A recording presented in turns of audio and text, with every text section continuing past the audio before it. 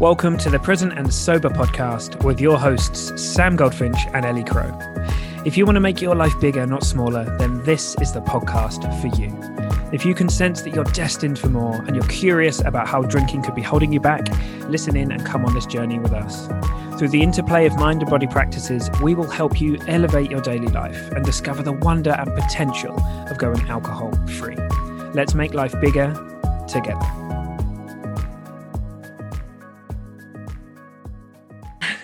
Hello, everybody. Welcome to the Present and Sober podcast. And for the intro today, we've got a very special guest, Ellie Crow.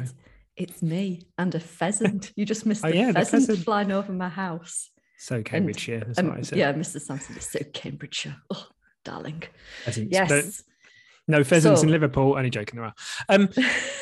So yeah, we've got a special guest because we were slightly different. We wanted to have a good old chat about some very fun things we've got coming. But today's episode is going to be dedicated to radical responsibility because it's just such a huge part of the journey in being ready to make this change to being alcohol free or change your relationship with alcohol. So we're gonna spend the whole episode having a good chat about that. But before we do, we want to talk about something special. So yes, hopefully you listened to last week's episode as a precursor for readiness for change, as a precursor for radical responsibility. The reason I'm here right now is we have a wonderful group of people in the Present and Sober podcast Facebook group, which is a little private community, and we're loving the conversation in there and having lots of special little events for those people. And one of the special things about being in that group is, or being a listener of the podcast actually, is that you get first access to different things that we're doing. So Sam and I just want to give you a heads up about some groups that are coming up for us individually in October, in the event that there may be something that you're interested in your journey where you're at right now. So you guys get first dibs on these types of things as they come up. So Sam, what's your group? Tell us about it. Cool. Yeah. Okay. So God, excuse me. I really want to try and build kind of like that we were chatting earlier, weren't we? Like an ecosystem. So the whole idea behind my group is that, over 12 weeks, we're going to move into a place of being, having the foundations there and being truly free from alcohol. So we can grow into that space, building that bridge, where a lot of us feel like, I can't drink, like I'm not allowed to, these things keep happening to me, and like ending at this place of like, I don't have to drink anymore. I don't want to drink, or I've got, control of my life again. And I like to do that through, like much of stuff, both of me and Ellie, like we really believe in the stuff we talk about in the podcast, the mind work and the body work. So there'll be a lot of that going on. There'll be content that drips out to help us move through all of the beliefs that we need to shift, unlearn all of the faulty or like untrue beliefs that we hold about alcohol, and how to like rebuild a belief system that serves us.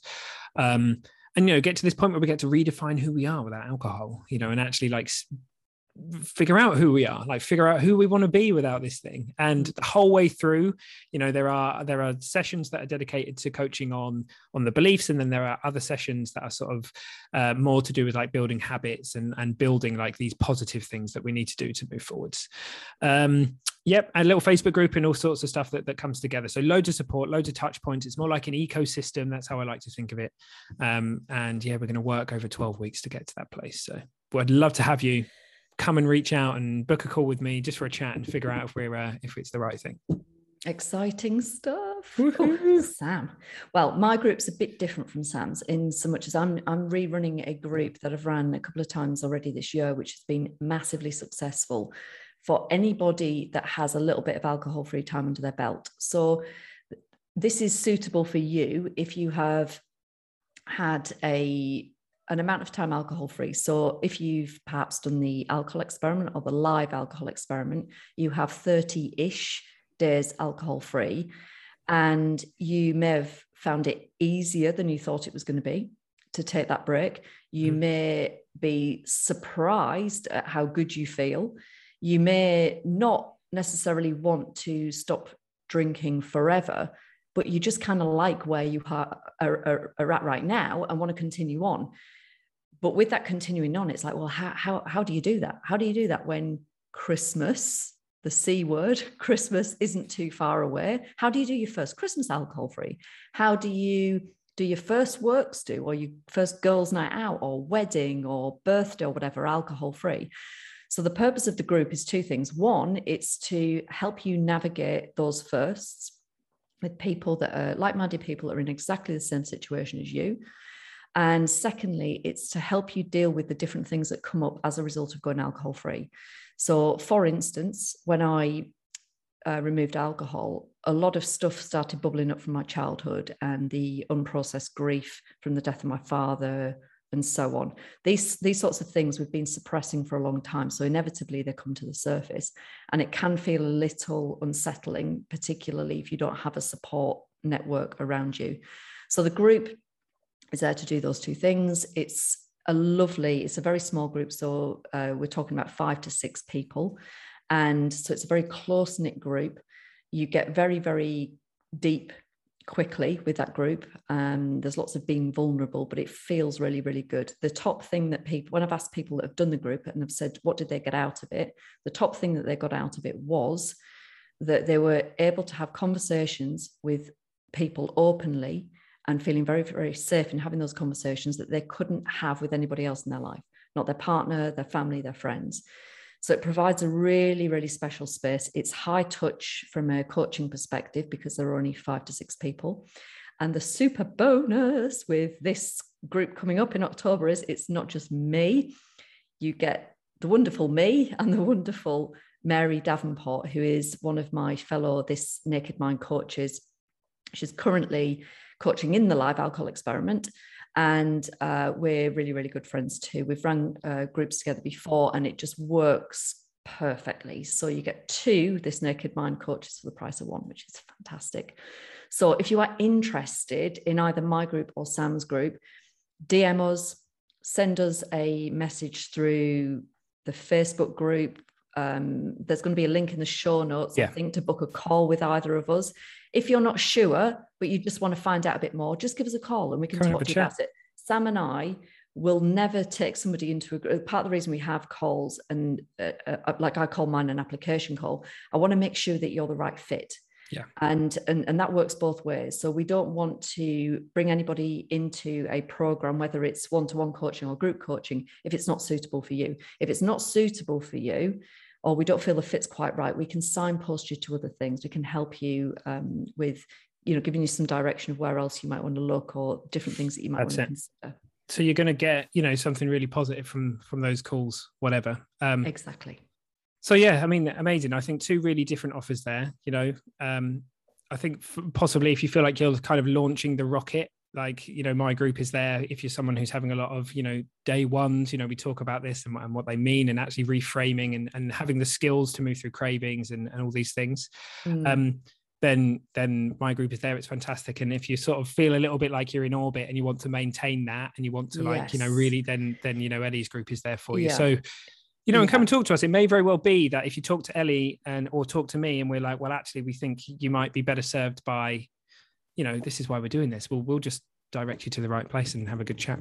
Exactly. No, thank you for saying that, because it's the point about the orbit and maintaining that is the more reps that you have, the further you go, the vantage point looks very, very different. So you can, Megan Brooks, who was one of our guests early on, go back and listen to her episode if you haven't, because it was fantastic. She's also, in fact, she was one of my first group coaching clients. So you get a really good feel of her experience, because when she did the live alcohol experiment, she wasn't sure what she wanted to do, but then she liked it and she wanted to maintain. And the further you get, like if you've already got 30 days and then you spend 3 months with me, you're going to be way beyond 100 days alcohol free. And that's a very different vantage point. It looks very, very different from 30 days. And wherever you are, if you're there and you want to go into Ellie's group, or if you're at the bit and you think to yourself, like, I just keep hitting the wall, like I just need to figure this out, and you want to come into mine, both of those groups are going to basically carry you up until Christmas.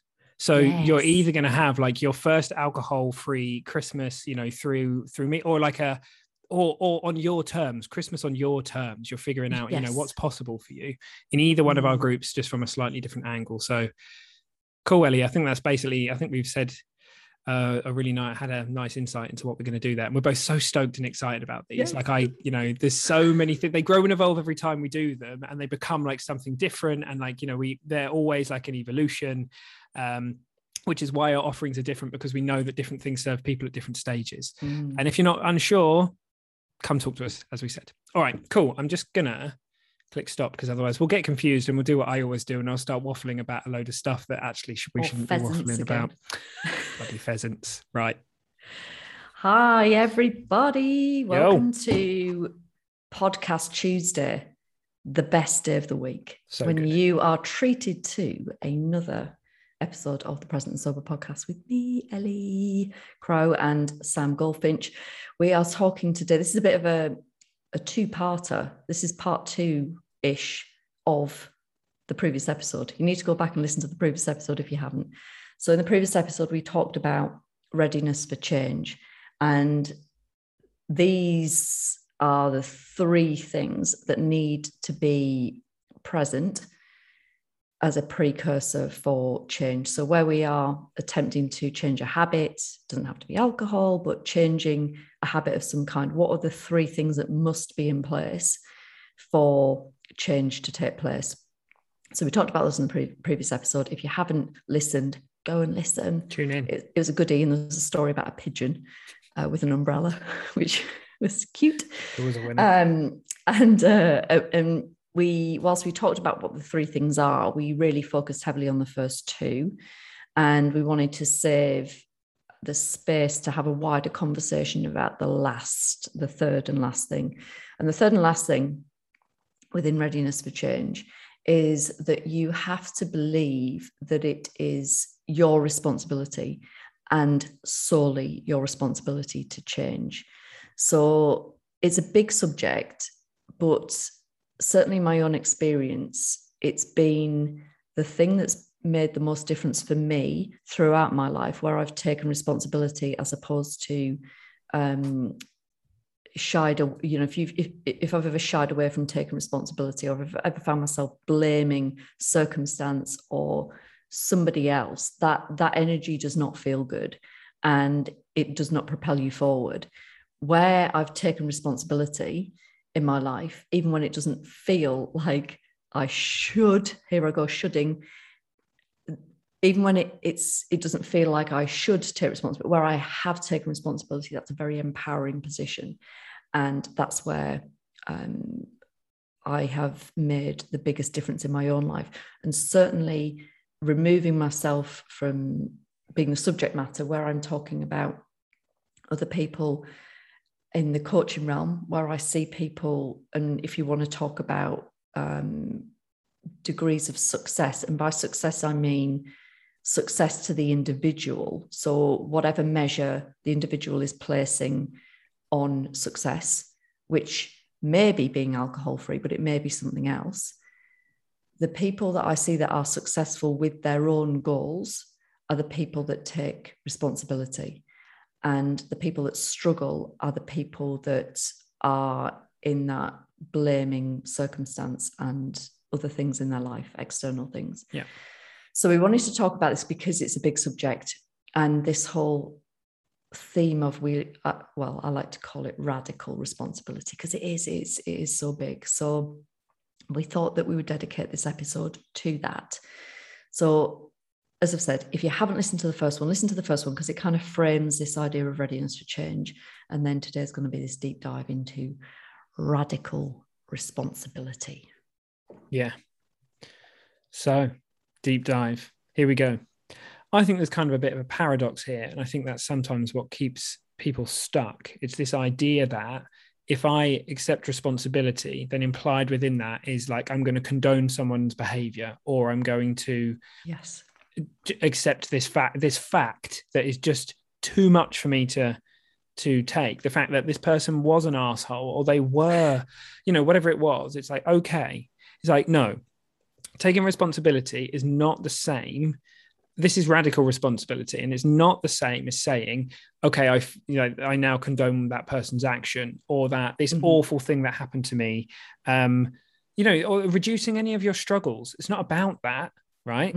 This is about, if you continue to say, that is the reason why I can't move forwards, or that is the reason why I am stuck in place, you are not empowering yourself to move forward in the way that you want to. And, you know, there's so many different frames for this, but with alcohol, it's like, no, it's not your fault that you became it's not your fault that you became addicted to an addictive substance. However, it is your responsibility to own that fact if you want to change it.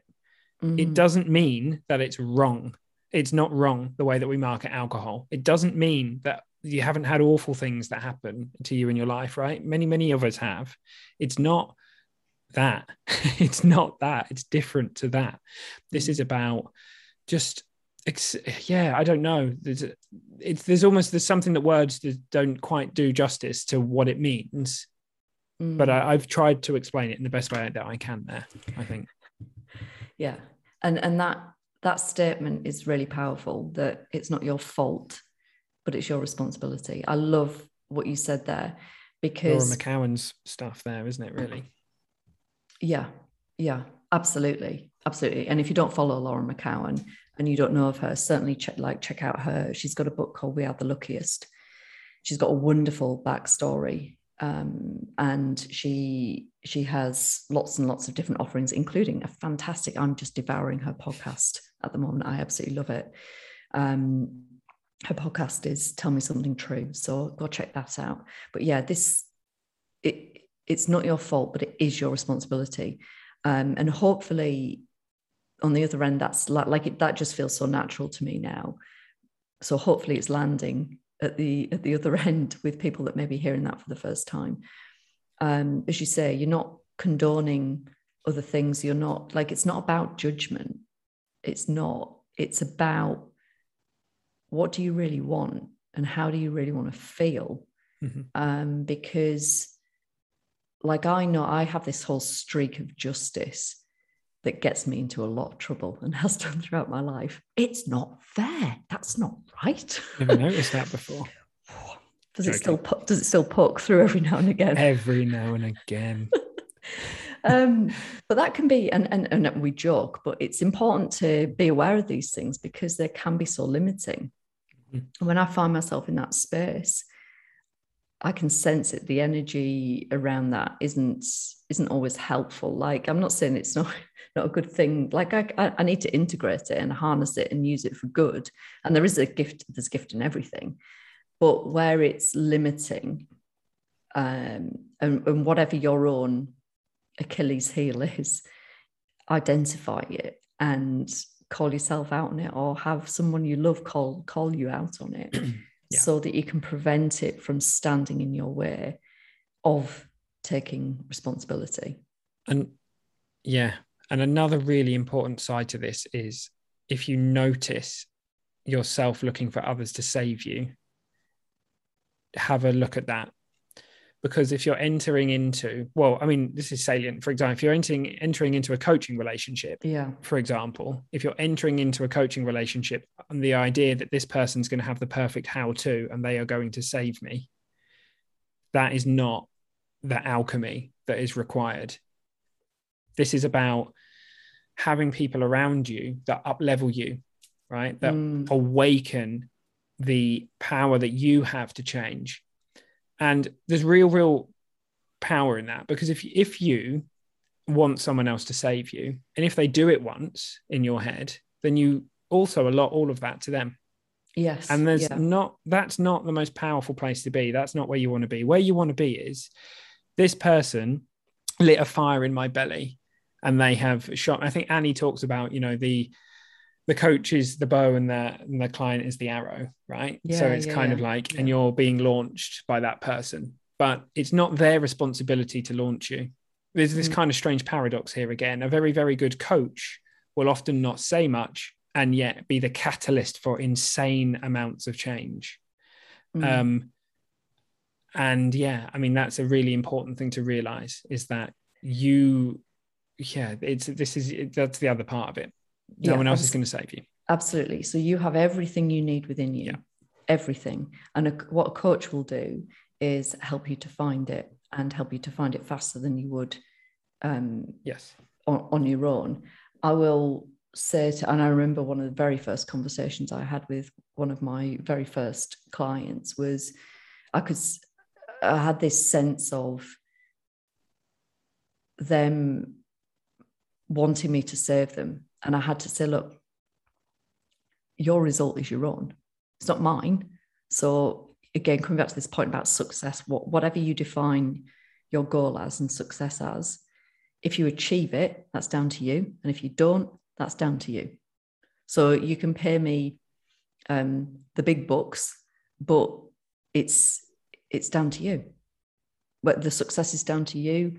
If you don't achieve what you want, that's down to you too. It's your responsibility. It's so important to not take somebody on in a coaching relationship where there is a dependency on you, because it is just an absolute recipe for disaster. So going back to when we talked about readiness for change, one of the first things that we're doing as a coach is assessing somebody's readiness for change using these 3 measures. Because if somebody is looking for somebody to save them, nobody's going to save you. You're going to save yourself.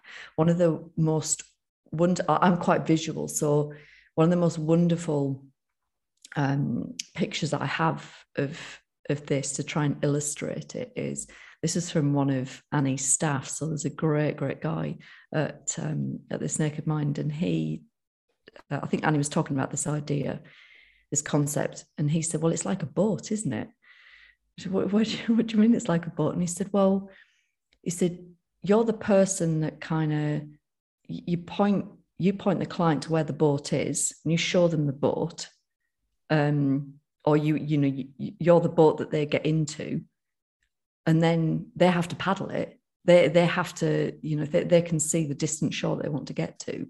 The boat can help them get there, but they have to get into it. They have to physically get into the boat. They have to pick up the oar, and they have to paddle the boat.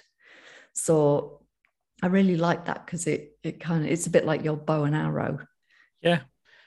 And it's interesting. It's like teach someone to fish versus like feeding them a fish, feed them for a day versus feed them for a lifetime. And I think if I'm going to go and get coaching now, which I often do, like it's a really important part of my life. One thing that will instantly really, what's the word? Like if that I'm not wary of, but like I'm very aware of, is that if I'm talking to somebody and they basically start telling me all the ways that they're going to fix it for me, and all the ways that they're going to tell me this, and they're going to give me this advice, and they know this because they've done this. And it's like, okay, but you're not me. And we all have these different stories, don't we? So go on. I asked you before, what was the other awesome thing that you said that we have to cover previously? The awesome thing that I said lots of awesome things. I think it was I was talking about, yes, it has to be your responsibility, and you have to believe it's your responsibility and nobody else's, but you also have to be doing it for yourself. That's it. Huge. So we ask people, what's your why? So why are you seeking to make whatever the change is? And the change, that usually people have a list of lots and lots of different things. Sometimes people will rank their things. Sometimes there's one biggie and some smallies. Sometimes there's just one biggie, or sometimes they're kind of all interlinked. So what I'm not saying is that, for me,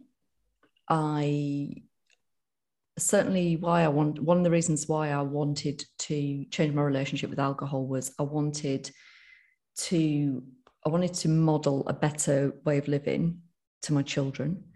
And I wanted to, when I understood the science of how alcohol works and how much it was taking away from me and how much it was taking me away from my family, I wanted to be more present for my family. So what I'm not saying is that family, friends, relationships, loved ones, it's not that they don't come into play at all, but you are not solely trying to make a change for somebody else. So you are not changing your relationship with alcohol because your partner's threatened to leave you if you don't, if you see what I mean. Yeah. That was the awesome thing that I said. Yeah, it's so true, because if you, yeah, exactly. And one of the reasons why that is really just to keep it on theme, is that you're not at a point where you want to take responsibility, if that's the case, right? So that's exactly a huge thing. And yeah, I think it's very, very natural for us to want to help the people around us. We absolutely want to, but we all have to come to these things at our own pace and at our right time. And I would say earlier, we were saying about readiness for change, like, if you've found your way to that place and you're saying to yourself, am I ready for this? Then, the very question is amazing, because beneath it is the kind of knowing that this is the time to ask that question. But you can't force somebody into the readiness to ask the question. You'll just get kicked back. And it's really hard. It's really, really hard, especially if, for example, we've got a spouse that drinks, or, a partner that drinks, and we dearly want them to change. But the most powerful thing that we can do in order to help them get to a place of wanting to take true responsibility for what's going on, if they can't see it, is to just be the person that we always wanted to be, to talk to them without words, and for them to see that it's totally possible to live this incredible life. And, then they will move to that place in their own time. But yeah, it's tough. It's tough, that. Yeah. And what you're talking about there it is very difficult for people. And it can feel, it's interesting, because it can feel so, it can cause a lot of conflict on both sides, right? Yeah. So the intention is everything, but it's I've seen that will in a relationship really cause problems. And the best advice I can give to anybody that's kind of sitting in a space where they want to help somebody make a change, or they see a change that they will in somebody, the best thing that it can do is influence them from afar, be a space for them. Yeah. And just utterly put compassion first, compassion and understanding, and know that their journey is not your own. Everybody's experience is very, very different, and you are more likely to get the result that you want with somebody if you allow them the space to explore it. Like, if you try and cajole somebody or pressure somebody, it just, that can backfire terribly. That's it. And take ownership for what's working. This is interesting to reflect on, because I think it can be really easy to start saying, oh, well, this is making, this person's behavior is making my journey more difficult, or my life more difficult. But however true that feels, it's like, okay, well, but so where am I taking responsibility here? Where am I not taking responsibility here? It can be a really, really powerful journal prompts in times like this as well, because it can really give you clarity. Actually, to anybody who wants to, work with this, that question of where am I not taking responsibility for my life, and just let it flow and see what comes out. And be brutally honest can be really, really powerful, because ultimately anywhere where you feel like you're not doing that, then you're disempowering yourself to some extent. But yeah, I think this is probably this topic of, like, be it a friend or a partner or a spouse or somebody who's drinking and we've stopped, is definitely a topic for another podcast, because it's a big thing to cover, and I think a lot of people have this experience. But the first thing you can do, the first thing that you should always do, or could always think about doing, is basically asking yourself again, and keep renewing. If you're somebody who does take radical responsibility, make it a practice to review. I think that's a really powerful thing to do, is to ask yourself, am I, that journal prompt every couple of months or something, because we peel back the layers of what we can see that we're taking responsibility for or not, and where we're kind of giving our power away. Yeah, and it requires radical honesty too, because we can often lie to ourselves. pull the wool over our own eyes. So being radically honest with yourself about your radical responsibility. It again, it comes back to this discomfort bit. Like it can feel uncomfortable when we are starting to question ourselves. But if you are willing to question yourself and question everything, then that just opens up so much possibility. You are going to be in a very closed off space if you always believe, I'm right and everything that I'm doing is right, and you really need to challenge yourself in that way. I think it's really important. Yeah, and it's really, it's really, really hard, isn't it? We hear terms like, victim mentality and these kinds of words being used. And I think people can be quite sometimes hurt by these, kind of like, if people say that, you're just playing the victim or whatever, it can be quite affronting. And I think there's two sides to this, because this is an overwhelming message of the radical responsibility thing is all about loving yourself enough to accept the things you need to accept. And if there are parts of you that are resistant, that are flaring up, even if you're listening to this conversation and there's anything that's flared up, I would ask you to see that as an invitation to ask, well, are there parts of my life possibly where I'm not doing this thing? Because it's a force, like, it's radical. It's kind of like, it has an energy behind it. It cuts through. But sometimes the most loving things we can do for ourselves and others is not always talk with the most loving voice.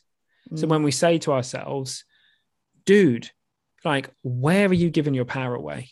Where are you refusing to accept this and blaming it on other people? Yeah. Because the moment you blame somebody else, you instantly say, I have no power over this. You say it's their fault.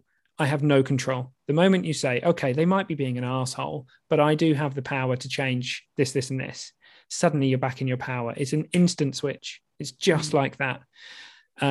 So yeah, if it is affronting, if you are sat with a coach or a friend or with someone, or if the journal prompt is scary, lean in and write it down, because that will be transformative, what you write on that piece of paper. And the more you can do it, the more you will realize that walking through the fire in that way is just crazy powerful. I feel like I've come across broadly two types of people with this. So this, I always remember a coach saying, when I was in the alcohol experiment as a participant, I remember a coach saying that this is about you and you. Like, that's it. It's about you and you. And I think there are some people that are very comfortable. There are some people that can go there readily, and there are some people that simply can't. It's like you say, it's too affronting, or it's too uncomfortable, too unknown. And certainly what I learned by removing alcohol is, like, I was very, very, very disconnected from myself, and it felt odd, and it felt indulgent. It's about you and you.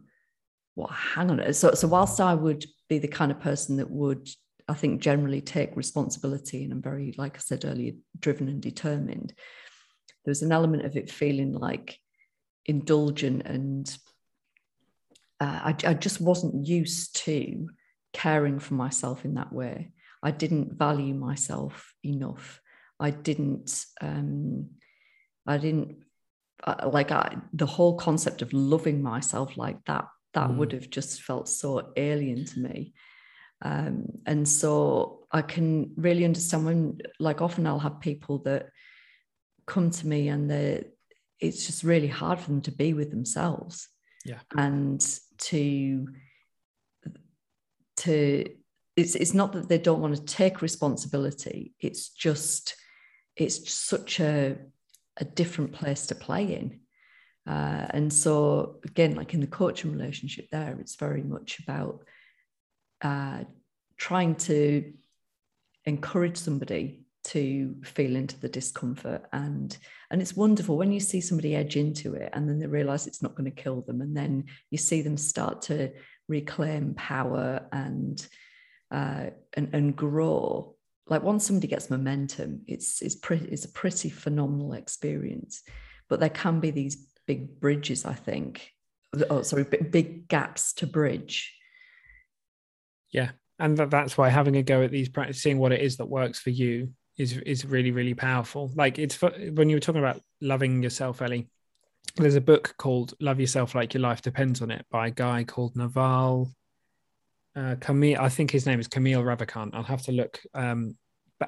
But it's interesting that when you start working with like an affirmation or a mantra, like I love myself, and it really breaks it down in the book as to like how powerful that is, that we instantly get this idea of, all vanity, I love myself, like I'm, it's this kind of like I'm loving my ego, when it's like, well, no, actually what's happening is you're inviting the universe to love you back, because you're basically saying, I love the piece of me beneath that. Like I love and it's unconditional. It's not like I love myself because I'm pretty, or I love myself because of this, or I love myself, that stuff that's got the icky feeling.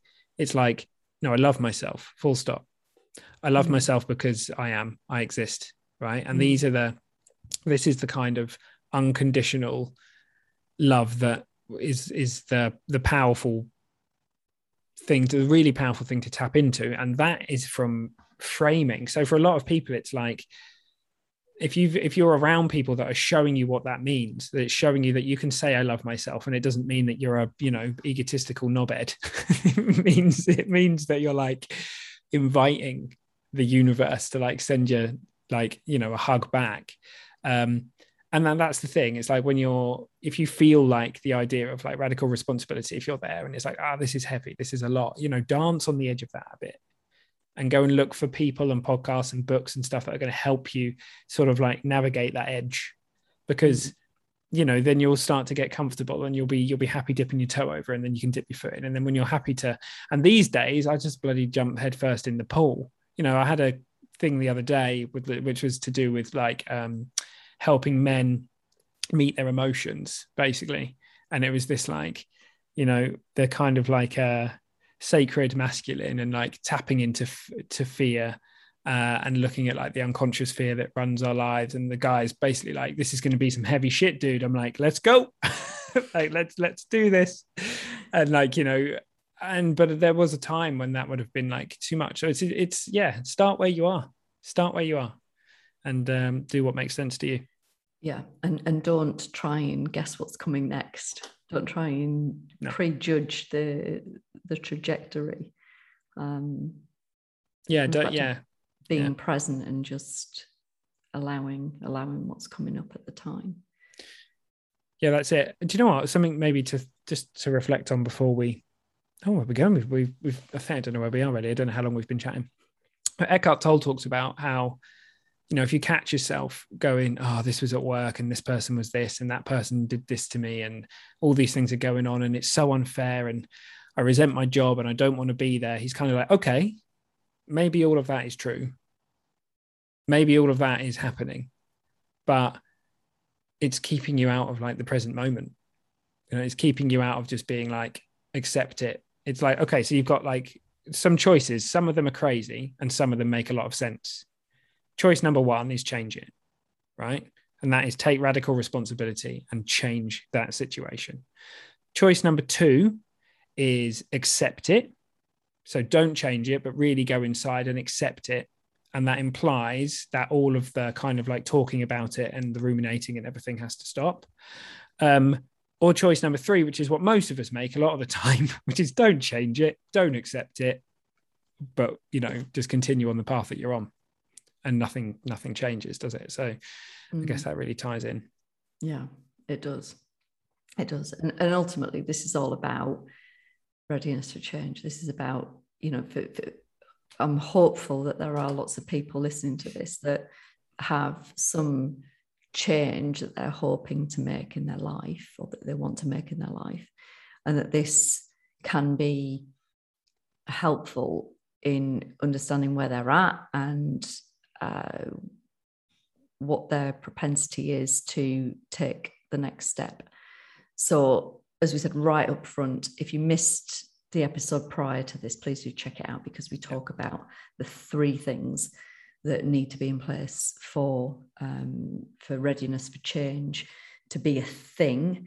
And today we just wanted to go a little bit deeper into this idea of radical responsibility, because like most of these things, it breeds and it feeds into other things, and it felt like a bigger topic to tackle. 100%. And there were no pigeons in this episode. There weren't. There were no pigeon stories. I'll see if I can dig one out for next week. I like a good pigeon story. So have an amazing week. Please go and leave us a review and all that stuff. Go find us on Apple, and just spread the word and spread the love. And thanks for all the stuff that you do. Thanks for listening. Thanks for all that stuff. That's cool. Yes, yeah, we really appreciate you, and we've had some interesting requests for. We talked a while ago about layers of belief, and we started a series of episodes about the different beliefs that we have specifically to drinking, alcohol-related beliefs. And we were asking, we kind of kicked that off with the most common beliefs that we come across. And we were asking you for your specific beliefs that you wanted to hear us cover. And we've had some interesting requests. So there's more to follow, but please do keep those coming, because it just helps us. There are so many things that we want to talk about in this space, but first and foremost, we want it to be useful to you, to all the wonderful people that are listening. So your wishes come first, so we can bump your topics to the top of the queue. So just keep those messages coming, please. Cool. Awesomeness. Lots of love. Adios.